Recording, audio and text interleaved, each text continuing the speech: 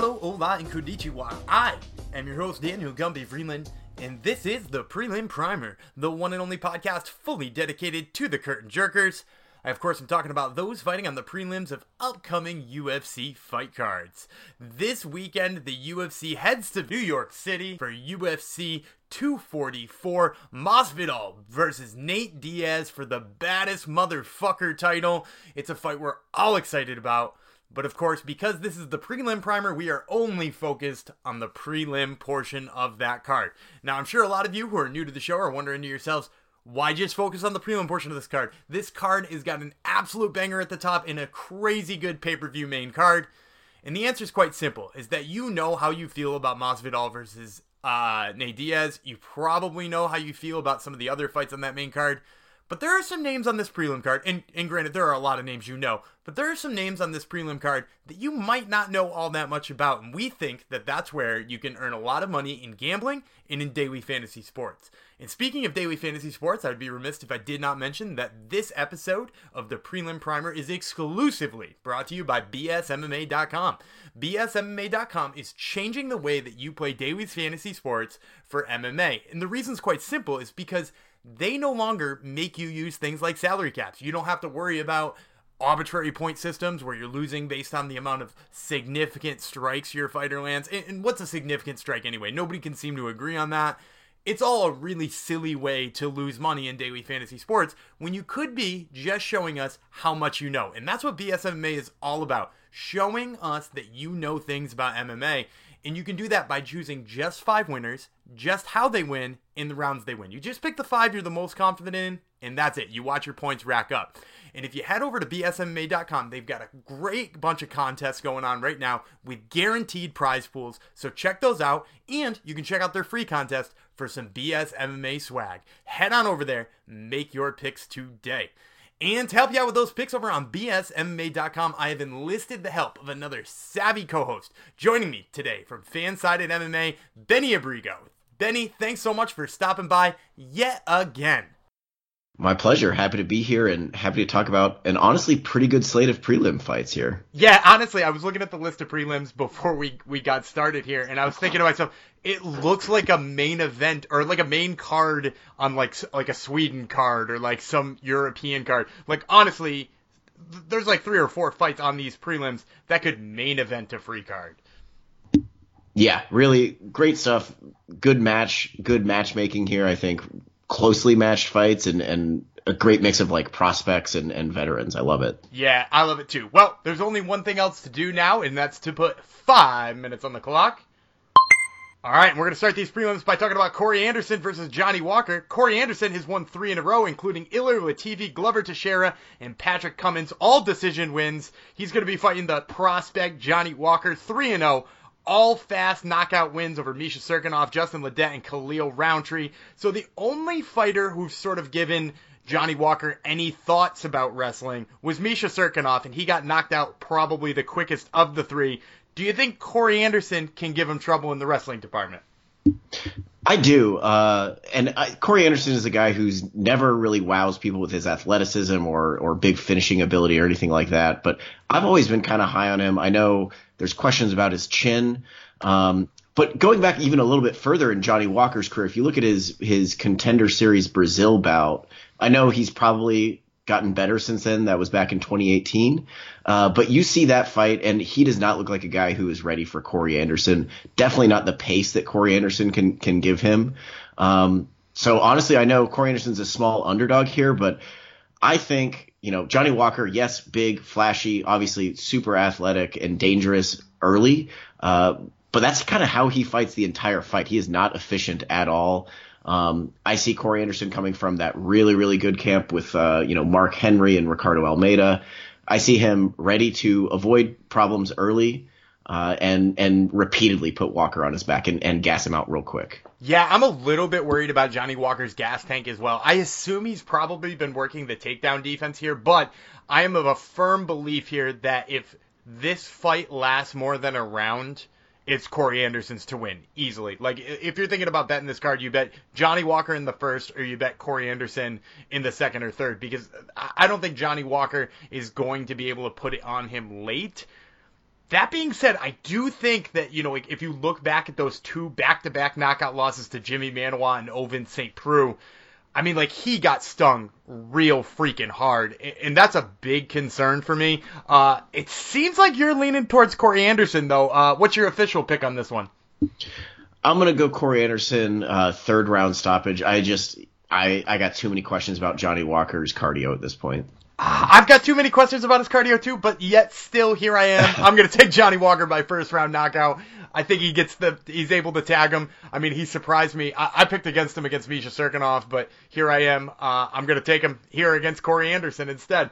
And that's going to bring us to our second fight, which is also a couple of really nice prospects. And the first one is Shane Burgos versus Makwan Amirkhani. Burgos, 5-1 in the UFC. His only loss being to Calvin Kattar. He recently beat Cub Swanson by split decision. He's fighting Makwan Amirkhani, who is also 5-1 in the UFC, with his only loss being a split decision loss to Arnold Allen. He most recently subbed Chris Fishgold by Anaconda choke. A couple of really impressive prospects, but both of them have completely contrasting styles in this one. Like you said before, some really great matchmaking. I don't even know what to ask you about this fight. What sparks your interest when this fight starts? I mean, for me, I'm high on both guys, but I was particularly high on Makwan Amirkhani coming into the UFC. And then he kind of, he's been inconsistent with how often he's been fighting. And I know he's been trying to add boxing back to his game. I'm excited to see if Makwan Amirkhani can really get back to his wrestling, his top game, his submission attack from the top is really, really, really good. And I think he has the ability to give Shane Burgos problems. Shane Burgos is a really talented, pretty technical boxer. I mean, that you go back and watch even his loss to Calvin Kattar, and it's like, wow, this guy really knows how to throw hands. I'm not sure if he has enough power really to keep Makwan Amirkhani off of him. And I know Amirkhani is kind of a decent-sized underdog here, and that surprised me, to be honest. I think if Amirkhani is smart and doesn't play around too much on the feet here, he definitely has the tools to smother and maybe even get a tap on Shane Burgos. I don't know if that's likely, but people, I think, are sleeping on Amirkhani's grappling and wrestling attack here. Yeah, I think so too. And the weird thing about Shane Burgos is you're 100% right. He's like one of those very technical boxers, sort of what you expect out of a Tiger Showman fighter. And he's really good in those regards. And yet I have no idea how his defensive wrestling looks. Like, I think I've seen him defend one takedown, and that's all I can remember in recent history, right? Like, I don't think Cub Swanson went for a takedown. I don't think Kurt Hollabaugh had time to go for a takedown. I think Calvin Kattar shot one. It was sort of half-hearted and just to open up the hands, and Burgos stuffed it. So, like, I don't know what to think of his wrestling defense. I think on the feet, he gives Makwan Amirkhani tons of problems. And for that, I sort of lean towards him for that reason, but it sounds like you're thinking you're going to go with Amirkhani by submission? I think Amirkhani by decision. I could see him getting a submission as well. Part of the issue is, as good as Shane Burgos is on his feet, he's not a huge puncher. So unless I think he can really hurt Amirkhani, I think Amirkhani will continue moving forward. But my official pick would be Amirkhani by decision. All right, well, I'm going to go with Shane Burgos. I'm going to go Shane Burgos by decision just because I think he's got the volume on the feet. And as long as he can stay off his back in a round or two there, I think he puts enough on Amirkhani. Maybe not to take him out and hurt him, but enough to beat him up and slow down his wrestling game. So it sounds like we went opposite on the first two, and I think that that's going to be a trend on this whole card because there are so many nail biters in there. But we'll, of course, have to wait until round number 2 to talk about any more. We'll be right back. My favorite part about BSMMA.com is the create a contest option. Let me tell you why. The create a contest option at BSMMA.com is fully customizable. You can pick the amount of people you want in the contest, how much you want to wager on the contest. There's even different payout options on the contest. So check out the create a contest option because whether you're inviting friends, you're inviting people you know on Twitter, whether you're going to an old school messaging board and inviting a whole bunch of people on there, it doesn't matter. The create a contest option is got you covered. Now, let's head on back for round number 2.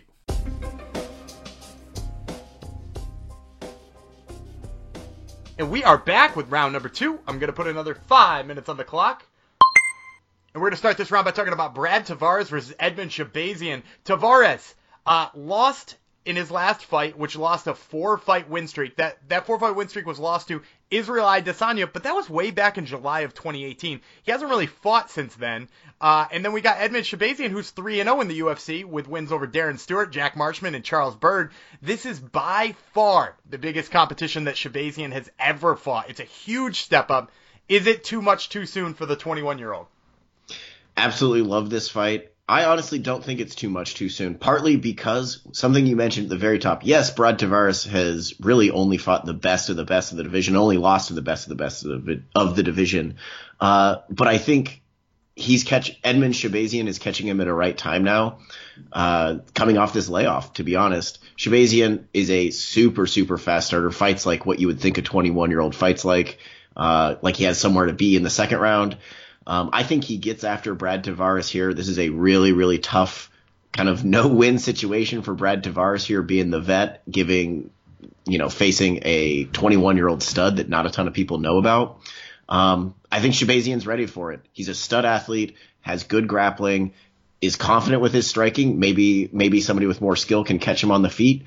But I think Brad Tavares is just not that guy, and it's a rough back-to-back fights for Brad Tavares here. Yeah, I kind of agree with you too. And if you look at Brad Tavares' history, in how many people he's knocked out, the number's not impressive, right? And that's really the way I feel like he could beat Shabazian, because he doesn't have a better gas tank than Shabazian, right? He doesn't have better grappling than Shabazian. And if you're looking for his last knockout, he last knocked out, Robert Whittaker, but that's sort of not the point, but it was a long ass time ago. He knocked out Robert Whittaker all the way back in 2015, so it was almost, half a decade ago at this point in time.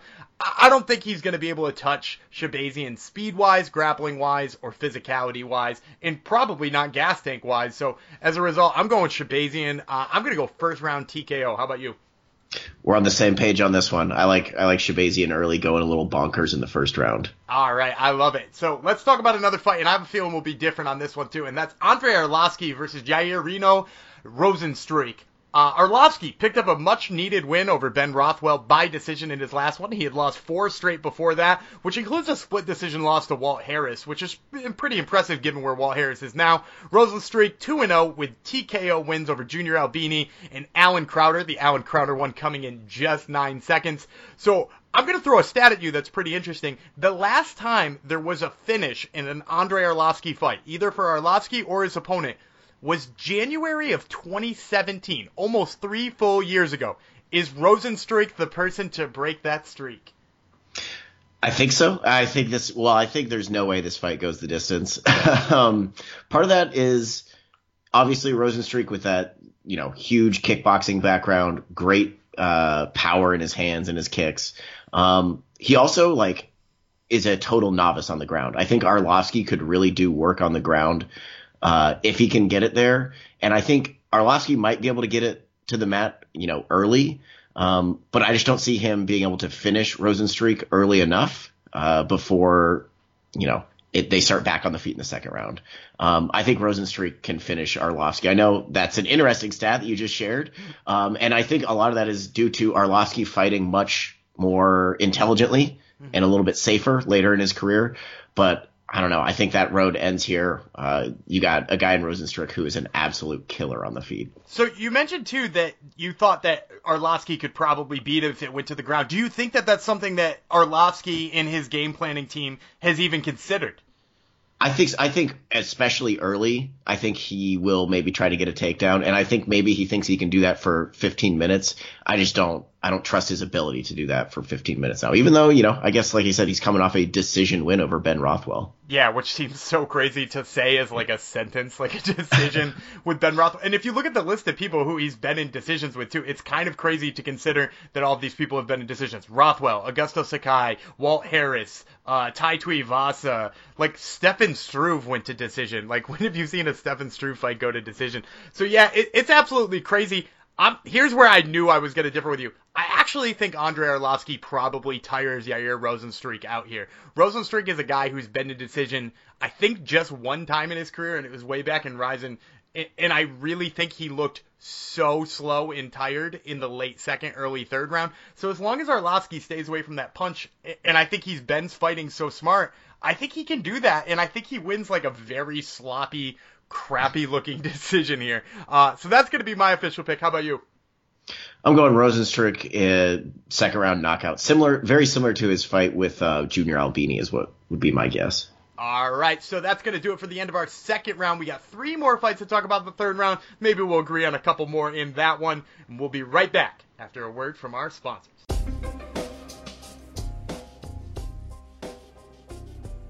So we already talked about how BSMMA.com is focused on helping the people who know the most about MMA win at Daily Fantasy Sports by making it simple. 5 fighters, 5 rounds, 5 methods, and that's it.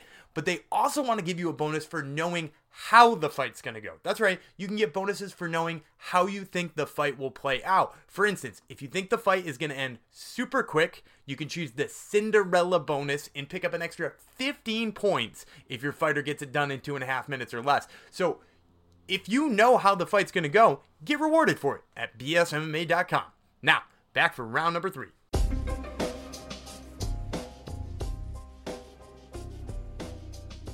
And we are back with round number 3. I'm going to put another 5 minutes on the clock. And we're going to start this round by talking about Jennifer Maia versus Katlyn Chookagian. Maia, 2-1 in the UFC. She lost to Liz Carmouche in her debut, but followed that up by beating Alexis Davis and Roxanne Modafferi. Chookagian's won 4 of 5, with her only loss being a split decision to Jessica Eye in that span. So Chookagian seems to win on what I call naked volume. What do you think? Do you think Maia has what it takes to overcome that sort of just like random output that doesn't seem to be landing? I actually do. Jennifer Maia is another one, kind of like Corey Anderson, that I'm consistently high on, even though she's not super flashy. Chookagian has the length to maybe give her a problem here, but Jennifer Maia is actually a pretty skilled boxer, pretty skilled striker all around. Knees, kicks as well, but really she does her best work with her hands. And I think she's going to be able to, pounce on Chookagian every time Chookagian makes even the smallest mistake. One thing I love that you're going to see Jennifer Maia do is she'll rip off like 4, 5, 6 punch combinations here. I think that's just going to be too much for Chookagian, who doesn't really have the firepower here to scare off Jennifer Maia either. Yeah, and I think that you said it right there at the end where you said Maia isn't going to be scared off by that firepower, and that's because Maia moves forward all the time. And like I said, Chookagian is mostly just throwing like blind volume at this point in time. So I think Maia moving forward, Maia being able to put Chookagian against the fence, and I'm going to be honest, I actually had Chookagian losing that last fight against JoJo Calderwood. So I'm going to go with Jennifer Maia. I'm going to go with her by decision because I don't think she can get her out of there. How about you? I'm on the same page. I like Jennifer Maia by decision. All right, and the next fight we're going to talk about in this round is Lyman Good versus Chance Rencounter. So Lyman Good, 2-2 in the UFC. He was most recently subbed by Demian Maia. Certainly no harm in that. And then Chance Rencounter, he's 2-1 in the UFC. He lost to Bilal Muhammad on short notice. Followed that up with wins over Kyle Stewart and Ishmael Nardiev. Good has 2 vicious knockouts on his UFC resume. And Rencounter really hasn't faced anybody with serious knockout power. How do you think he does against it? I like him here. Maybe, he's from my neck of the woods in the country, so maybe I'm a little biased on Chance Rencounter, but he is super, super tough, and he is not the type of guy who will beat himself in a fight. He knows what he's good at, and he sticks to it. He's not a big knockout artist or anything, but he is absolutely huge, so is Lyman Good. But Chance Rencounter uses his size very well, and I see him wearing out Lyman Good, maybe even a late stoppage here. Yeah, and I think to that point where, like, Lyman Good seems to get beat by grapplers, too. And don't get me wrong, I'm not calling Chance Rencounter the next Demian Maia here, but he also got beat by Elizeu Zaleski dos Santos, who took him down and won a split decision. And if you go back to his Bellator days, he got beat by a couple of guys who could grapple well there, like Rick Hahn and things like that. So, like, I'm not saying Chance Rencounter is those guys, but I'm saying the way that he uses his grappling is. And also, Lyman Good hasn't fought very many people who are this much bigger and this much stronger than him, right? Like, Lyman Good is an absolute powerhouse, and I actually think he has a strength disadvantage in this fight. I'm with you on this one. I'm taking Chance, and I actually think he gets a sub and gets him out of there. How about you? Yeah, I like Chance Rencounter third round. I was going to say TKO, so I'll stick with that, but I think we're kind of seeing the fight the same way. Yeah, I love it. So, last fight we're going to talk about is Julio Arce versus Hakeem Dawodu. So, Arce is 3-1 in the UFC. He only lost a split decision to Shaman Moraes. He's got wins over David Tamer and Dan Ige. And then we got Hakeem Dawodu, who's also 3-1 in the UFC. After getting stunned and subbed by Danny Henry in his debut, he rebounded with 3 straight. Most notably in that time was a split decision win over Kyle Bochniak. The thing that sticks out to me in this is that they're both so defensively strong in their stand-up. Do you think that it winds up playing out that technically, or do you think one of them gets suckered into a firefight? I don't know if it'll be a firefight. I do think we'll see Julio Arce maybe getting caught on his way in. He's a little bit at a speed disadvantage here, and I think a power disadvantage here. He's a really good back taker, and I think he might want to hunt that back against Dawodu, but I think Dawodu is a little bit too refined and a little bit too quick. He's a guy that I've never really been able to decide if he's a legit uber prospect or not. I think he might turn the corner here. I think he might actually get a stoppage. So you think that Arce is going to be looking for the takedown here? Because I tend to think the same thing. I think he's going to be on the feet for 2 or 3 minutes, realize it's not the right place, and then go for the takedown. Do you think he sees any success there? Maybe early, but again, Dawodu is a guy who he's getting past the prospect stage. He should be able to wrestle with somebody like Julio Arce. He should be able to defend his back against a guy like Julio Arce. I'm not sure, though. Like I said, I think Dawodu can catch him coming in. I think is generally how I see his success happening in this fight. All right. I see it more as a back and forth on the feet. I think you're right. Ultimately, I'm going to go with Hakeem Dawodu by decision because I don't think he's going to be able to finish him. Arce is a little bit too tough for me to think and finish here. How about you? Yeah, I mean, I think Dawodu hurts him, maybe even drops him, but I like Dawodu by decision. All right, and that's going to do it for all 7 of these absolutely crazy prelims. It's sort of funny to think these 2 guys who are 3-1 in their UFC careers are going to be kicking off the night, but that is just how stacked of a card it is. Ben, thanks so much for stopping by and talking about this crazy card with me. Oh, yeah, my pleasure.